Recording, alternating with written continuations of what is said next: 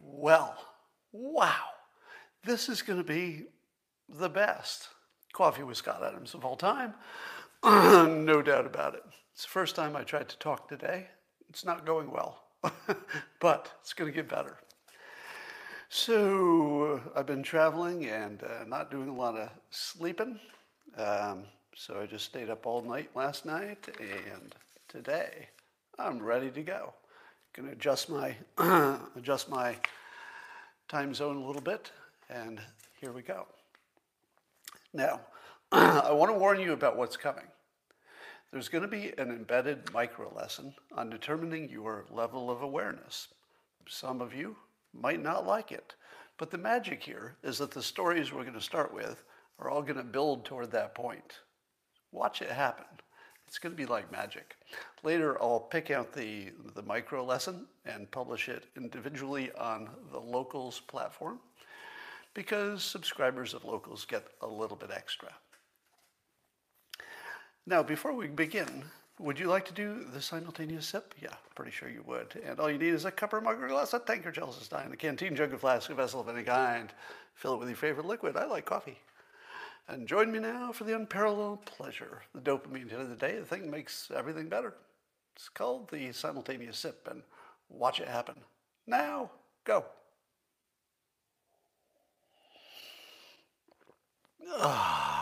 Oh, let me tell you, as much as I enjoyed this trip, it was to Santorini, Greece, I love being back in America.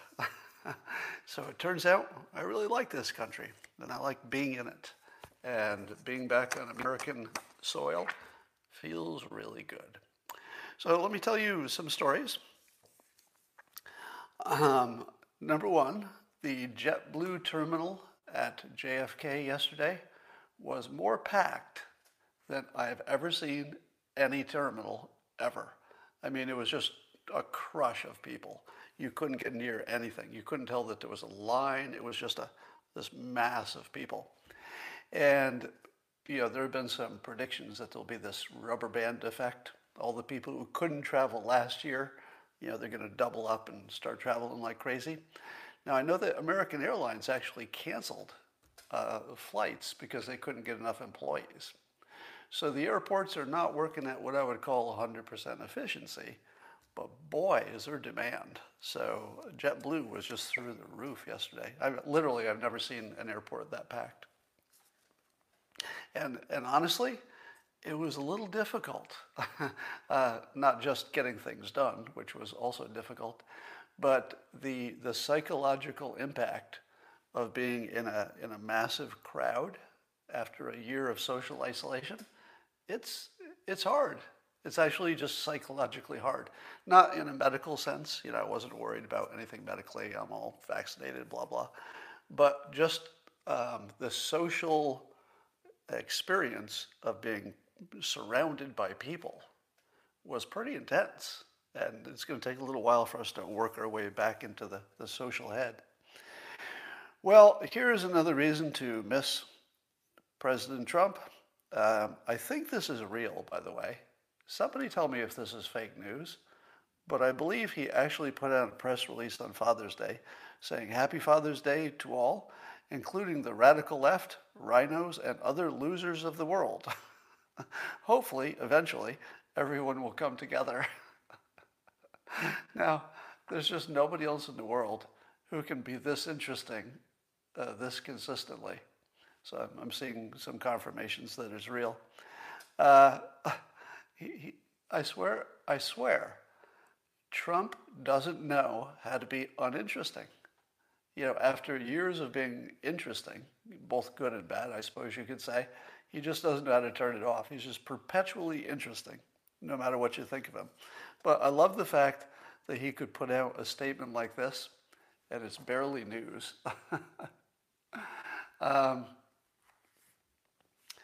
Let's see. Oh, interesting. Robert's asking me how many precursors for the talent stacks and system stuff is in ancient Greece.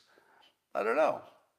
I'm not aware of any precursors, but one assumes that not every idea is original, right? there's always some precursor. Um, the Panda Tribune, if you're not following that account on Twitter, you should. The Panda Tribune. The handle there is at Panda Tribune. And he tweeted at me a video of my face superimposed over Chuck Norris doing a bunch of martial arts. And here's the thing. It's really convincing. For relatively low-tech, I'm sure it was a low-tech relative to, say Hollywood and CGI. And it's pretty convincing. If you didn't know that my face had been, substituted for Chuck Norris, it would kind of look like it was really me. So how close are we to being completely fooled by a video? We're there. We're at the point where the fake video can be created by, people who just have access to ordinary equipment, and it's going to look real. How long before you don't need to hire, real actors for movies? We're there. We're there. You already don't need real actors. You could simulate them, except for obviously getting sued for doing it. But technically, there's nothing to stop you from doing it right now. Now, I told you that each of these stories is building to a larger point. We're building to the micro lesson. You won't see yet how they fit together, but watch me pull this mosaic off. All right, Larry Kudlow is saying that Biden gave up energy sovereignty, American energy sovereignty. And, the argument here is that agreeing to the Paris Climate Accords is going to mean closing pipelines and not drilling in Alaska and doing a bunch of things that Trump would have aggressively done, but Biden is pulling back on. Now, here's the reframe on this that I think needs to happen. Whoever has the best energy policy is sort of going to be the winner in the world of economics and power and even defense. So when we think of this energy programs and we think about being more green, we really need to think of this as a national security issue, because the richest country pretty much wins the wars, right? One way or another. They either buy off people, or they bribe people, or they have a better military. But the richest country wins pretty consistently. And if you don't have a robust energy industry, you're probably not going to be that country forever. So the energy being probably the main component of a good economy, that plus tech, I would suppose. But if you don't have energy sovereignty, you're really giving up a lot militarily. And we don't talk about it that way. So here's an example where the way you look at it can completely change what you think is important. If you're looking at it as climate change, well, then Biden's got an argument. You could disagree with it, but it's an argument. If you look at it as a homeland protection issue, there's no argument. As soon as you say this is also self-defense, we're done. You need the best energy program that you can get for self-defense. That one's not debatable. Now, I suppose you could say if you're a nuclear power, you've always got that option, but you don't want to, you don't want to be talking about that option. All right, here's a way to know that your opinions are assigned to you, as opposed, not you necessarily specifically, but that the public's opinions are assigned to them. And here's a classic, perfect example of that.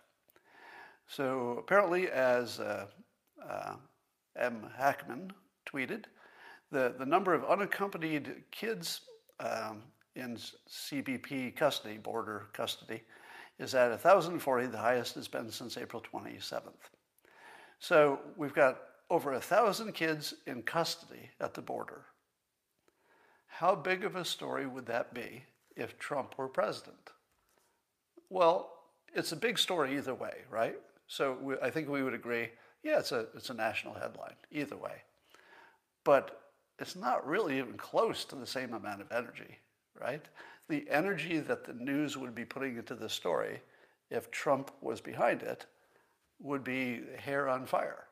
The energy that's put into the story with Biden in charge, let's mention it. Here's some data. here's some statistics. This is really clear evidence that your opinions are assigned to you. Because if your opinions were not assigned to you, it would look the same regardless of who the president was. All right. So, are you seeing the mosaic coming together yet? You will in a minute.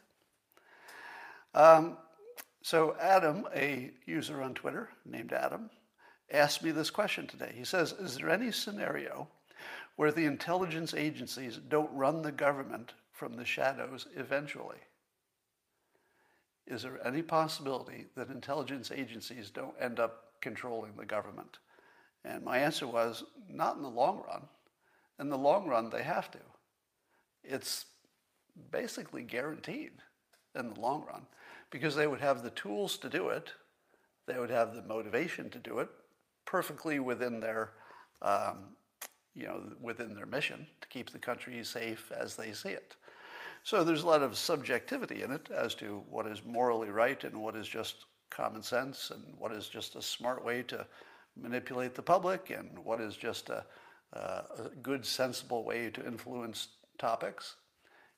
There's a very fine line between a sensible way to influence a topic and just controlling the government from your intelligence agencies.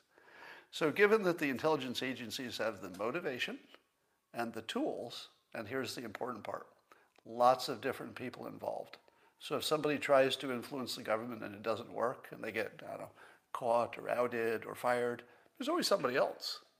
So sooner or later, the intelligence agencies are going to peck away at the levers of government until they own it, because they know how and they have a reason to do it. And they have all the time in the world because, they exist for years. So the part we don't know is when it happens. We don't know if it's already happened, probably has, or it's in our future, but it's guaranteed. You can't avoid it. It would be, I can't even imagine a scenario where it wouldn't happen. The only caveat to that is that the intelligence agencies don't care about most topics. So most things are not going to be influenced by intelligence agencies because they don't care. They don't care about picking up the garbage. They don't care about the national bird. They just care about some specific topics, and of course they're going to be in control of those eventually. So here's some fake news from The Guardian. They've got this story that is just so over the top, ridiculously fake news that it should be embarrassing to be them, but I doubt it. So they've got this story about some guy in prison who says he's the one who gave Trump the idea of drinking bleach for coronavirus. Now, first of all, Trump never said drink bleach for coronavirus. That's fake news level 1. Level 2 is that if that fake news were true, that Trump had suggested actual drinking bleach, which never happened, that there's somebody claiming that he's the one who gave him the bleach, and he actually drank some of it. Now, nothing about this story is true. It's just so obviously, laughably, ridiculously fake, but it's published in The Guardian. It's published just like real news. And once you see how often large publications will print things that are just obviously made up. I mean, you don't have to be a genius to know this one's made up. You don't have to have any inside information. You can just look at it and say, oh, that's crazy. Just keep that in mind as we continue to put the mosaic together. Did you see that the McCloskeys, the couple who had the AR-15 and a pistol and were defending their home against, I think it was Black Lives Matter protesters. And I guess they must have pled guilty to some lesser charge, which involved them giving up their weapons. So they had to turn in their AR-15 and, I don't know, probably the pistol. And but here's the weird part. They had to turn in their weapons, but there was no prohibition about them driving to a gun store and buying new weapons. So they did. That was their penalty. Their penalty is, we're taking your weapons away, but nothing to stop them from immediately buying replacement weapons, which they not only did, but they took selfies. Hey, here's us buying our new replacement weapons, which we can totally do legally. And the whole time I was looking at this, I thought to myself, that guy's a good lawyer.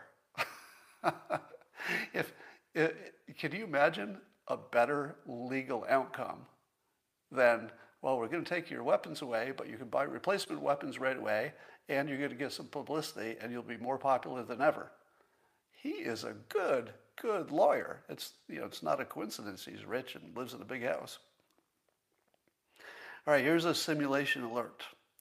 Apparently, there's a Democrat senator named Whitehouse. This is his actual last name, Whitehouse. Now, of course, you think he's going to run for president because his last name is Whitehouse. But it also has white right in the name. And interestingly, the New York Post is reporting that he's been a member for decades in a allegedly all-white private beach club. And he's a progressive, so this is a extra hypocritical story. But I'm going to say put a pin in that one. I think this smells a little bit too much like fake news, meaning, is there really a beach club in 2021 who actually literally says we're not going to let in anybody who isn't white? Is that literally happening? Or is it simply where they live, unless you're rich and unless you know about it, you're not going to be in this club? So maybe it just is, a natural outcome of who they are and what they're doing. Which one is it? I'm a little skeptical about this story. Could be true, all right? So I'm not going to rule out the possibility that it's exactly right. The New York Post has a pretty good record lately of getting stuff right that other people are getting wrong, right? Wouldn't you agree? So the New York Post has been kind of solid on some of their scoops. But this story doesn't quite fit. So keep an open mind about this. But the simulation alert is that his name is Whitehouse, and he was allegedly in an all-white club. I don't believe it. All right. Rasmussen had a poll that asked, how important is freedom of religion to a healthy society? 82% said very or somewhat important. Remember I told you that you can always get a solid 25% or so who will answer any poll in a way that's just crazy? and I think that 25%, could be 20, could be a little more than 25, but every poll seems to have this little solid 20-25% people who either didn't understand the question or were intentionally trying to ruin the poll or are amazingly stupid or some combination of those things. It's just every poll. And so it's almost as if you get a result that says 82% of people say anything, you should think of it as 100%. Because the other people, they're just, I don't know, what's wrong? Who in the world in the United States would say that freedom of religion is not important? Really? Really, you can get almost 1 out of 5 Americans, likely voters, who will literally say that freedom of religion isn't terribly important? I'm not sure that that's true so much as it is a snapshot of civilization, which is you can get 20% of people to be wrong about anything. If you said, oxygen, is it important for human survival? 20% of respondents would say, I don't know, I think oxygen is not real. I think oxygen is probably just a rumor. So 80% is 100% in my view. So British doctor Peter Daszak, who got a bunch of people together to sign a letter that got printed in the Lancet Medical Journal saying that the Wuhan lab leak theory was not credible. Turns out he got fired.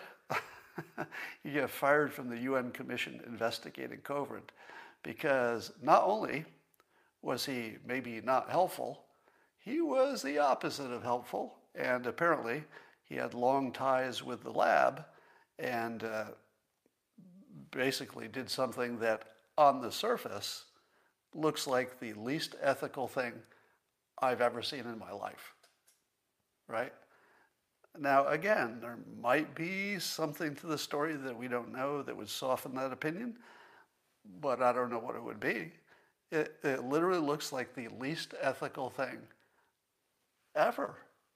I mean, you'd have to go back to, industry suppressing information that smoking tobacco causes lung cancer. I mean, you'd have to dig pretty deep to find something less ethical than what happened here, apparently.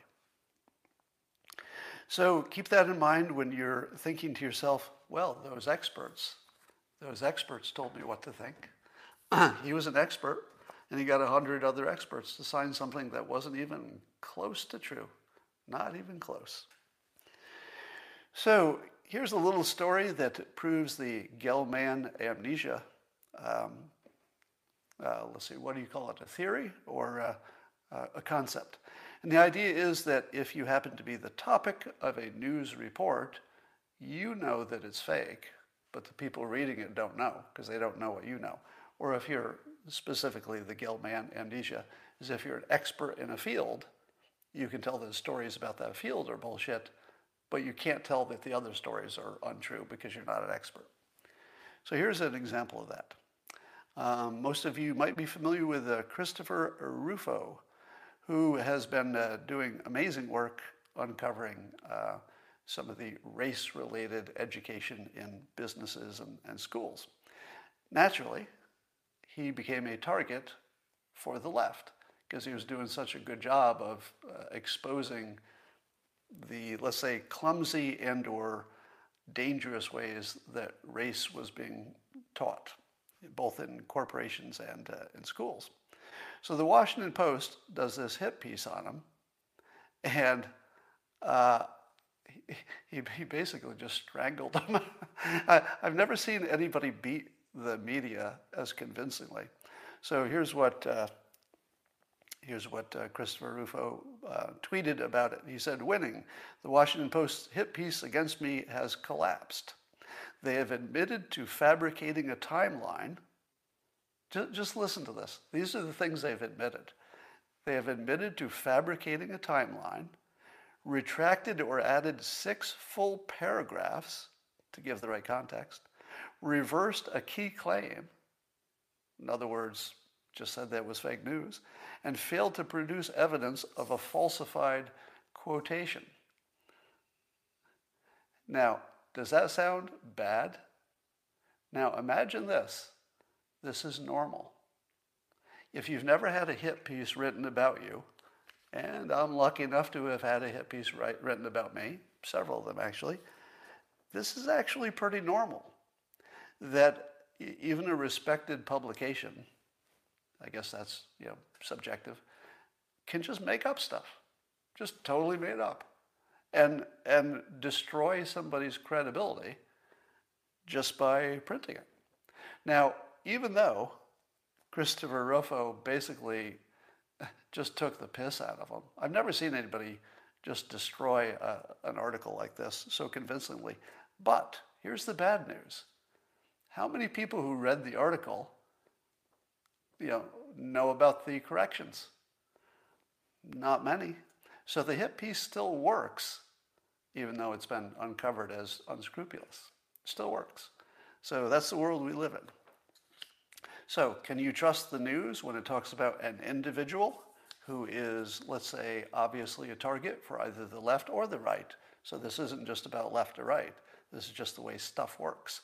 No. Anytime you see a hit piece about an individual, just say to yourself, probably it's just a hit piece. And the details might be missing a little context and the quotes might be made up. Now, I want to say this in the comments. How many of you think that major publications routinely make up quotes, actually put quotes on them, and publish them as if the subject of the article said them. How often do you think that happens, that the quote is literally made up? All the time. Until it happens to you, you just wouldn't even believe it. But I've been the subject of lots of articles, and I see almost, I don't know, half of the time, there's a quote in there that I didn't say. It's just something they think they remember, sounds like something I would have said. So they just come up with a quote, put it in quotes, and just say I said it. It happens all the time.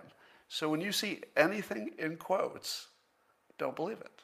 It might be true, and it might not be true, but don't believe it just because it's in quotes and it's in a major publication. It doesn't mean anything, and never has. It's not like a new phenomenon. The things in quotes are literally, frequently made up in all kinds of publications, big and small and respectable and not. Jack Posobiec tweeted this provocatively today. I think it was today. The New York Times in October 1903 predicted that a flying machine would take scientists millions of years to invent. That was in 1903. Same year that the Wright brothers had their first flight. So the New York Times was off by millions of years. The smartest people who are all over this were wrong by millions of years. And as Jack points out, neither of the Wright brothers attended college, which is an interesting side point. Yeah, I added to this point my own little experience. All right, so here's a true story.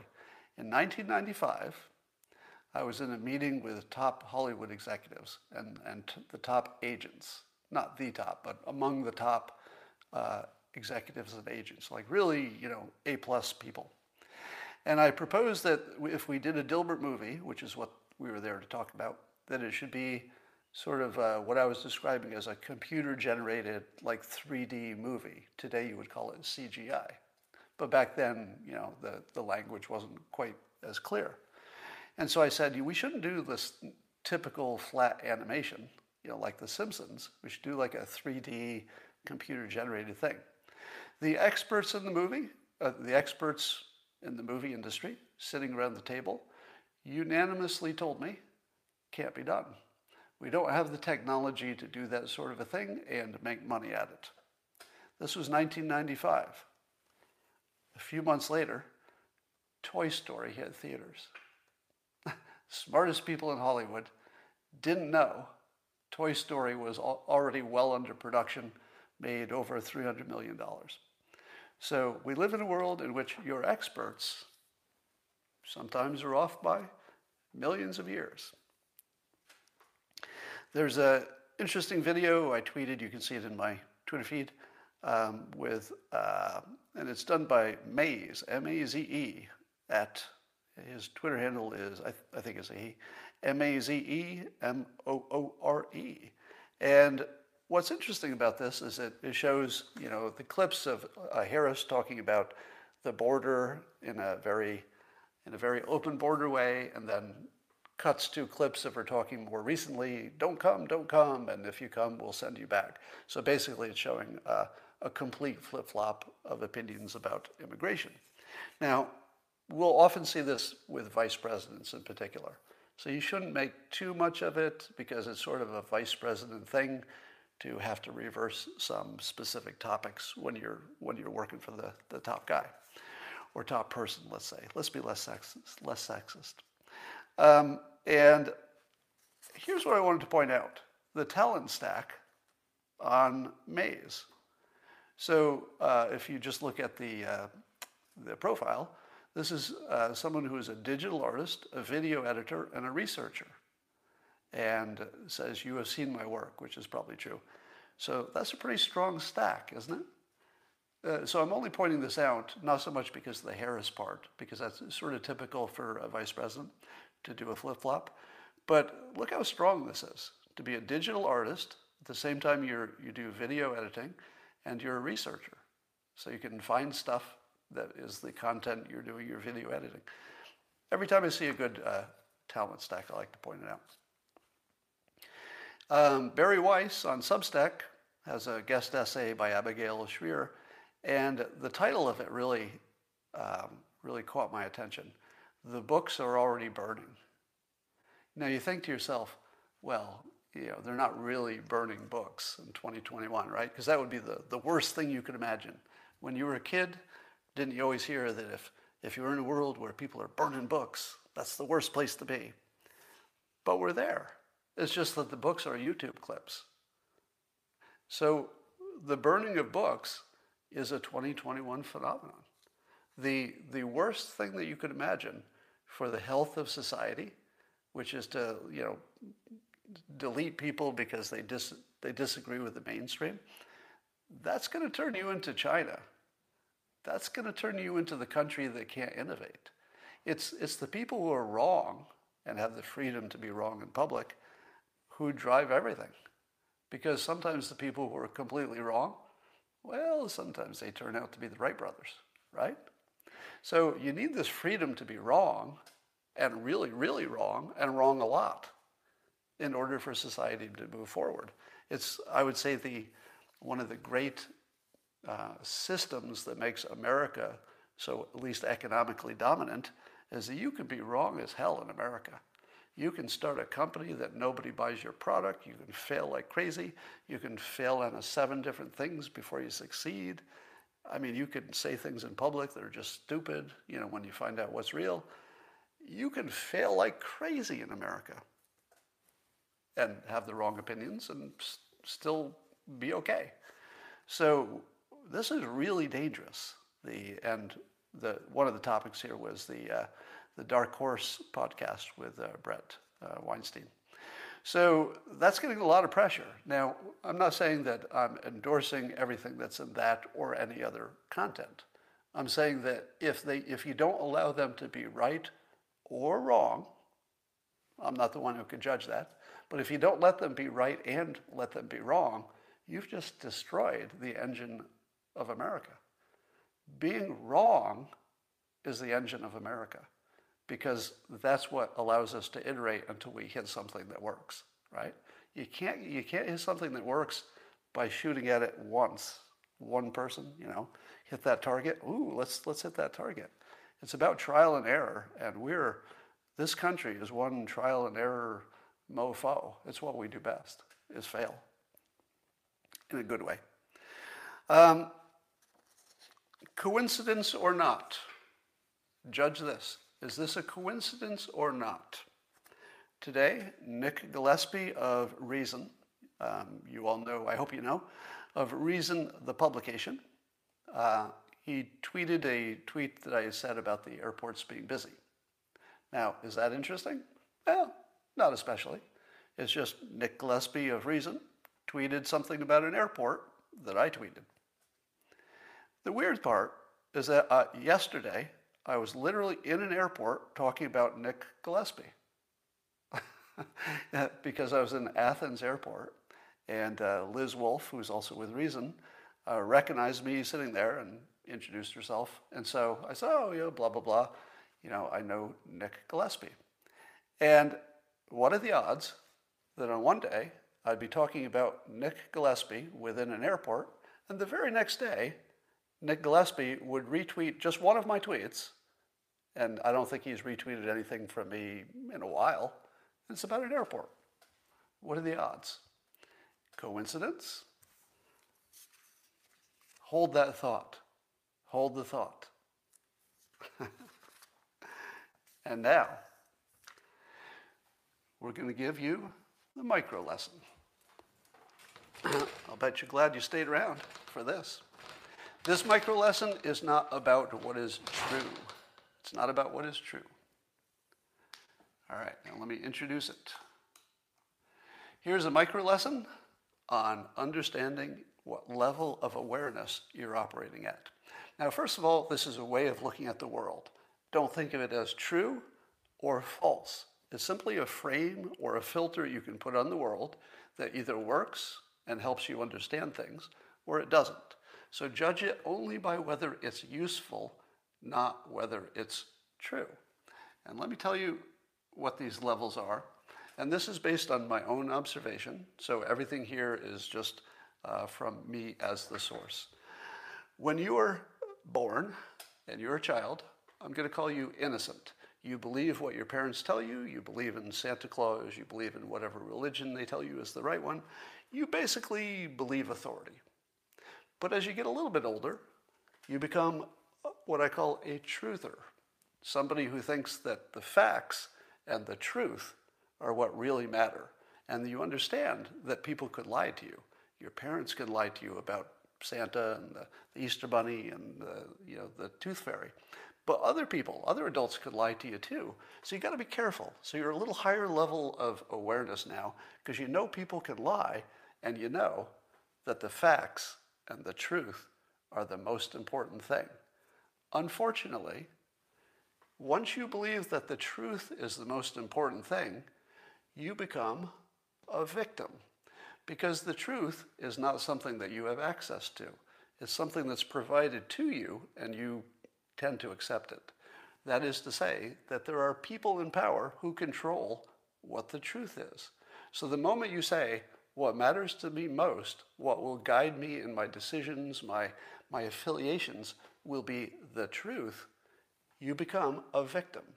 Because leaders will feed you a truth that you'll believe that will be putting you in a victim category. The leader will say, hey, you're black. You need to be with all the other black people and ask for certain things. Hey, you're a member of the LGBTQ community. You need to be a victim so that I, as a leader, can get you some better stuff. Better stuff in terms of a better life. So the moment facts are your most important criteria, you will almost always be dragged into the victim level of awareness. And leaders will tell you that they have the truth.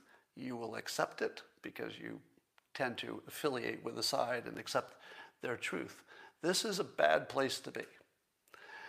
Next, if you can climb out of that, maybe through experience and just thinking about things right, and maybe you have a good mentor, you can raise your level to be a skeptic.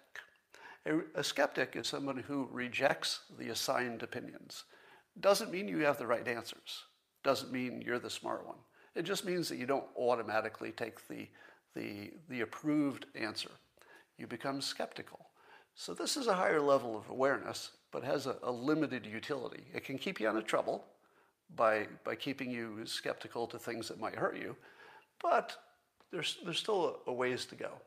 The next level is what I call the strategist level, where you say to yourself, I don't know what's true, but I do know what works. I know that if I have more talent and build a proper talent stack, that I will be more effective. I know that if I use a system rather than a goal, I'm going to get a better result. I know if I work hard, I'll get a better result than if I don't.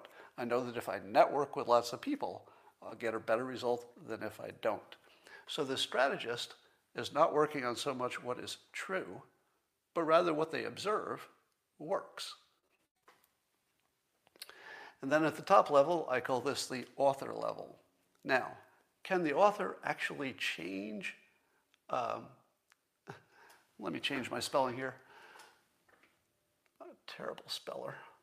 Simulation. That's close enough. I'm not saying an author or a person operating at that level of awareness can literally change reality, because we're not smart enough to know that. We don't even know what reality is, much less that someone is changing it. But they will have the experience of it. And when you observe them, it will seem as if they can. Who would be in this level? Well, I would put Trump in that level. Trump isn't caring so much about the facts, right? He's loose with the fact checking. He's certainly above a skeptic, and he's certainly understands strategy. So he's passed through these levels to the point where he literally just makes stuff happen out of nothing. How about Mike Cernovich? He's an author. He does things that you almost can't understand would be possible. He's simply authoring the reality, or it looks like that way, right? So keep in mind, I'm saying it's the appearance of changing reality that's the part we can observe. We don't know what's really happening under the hood.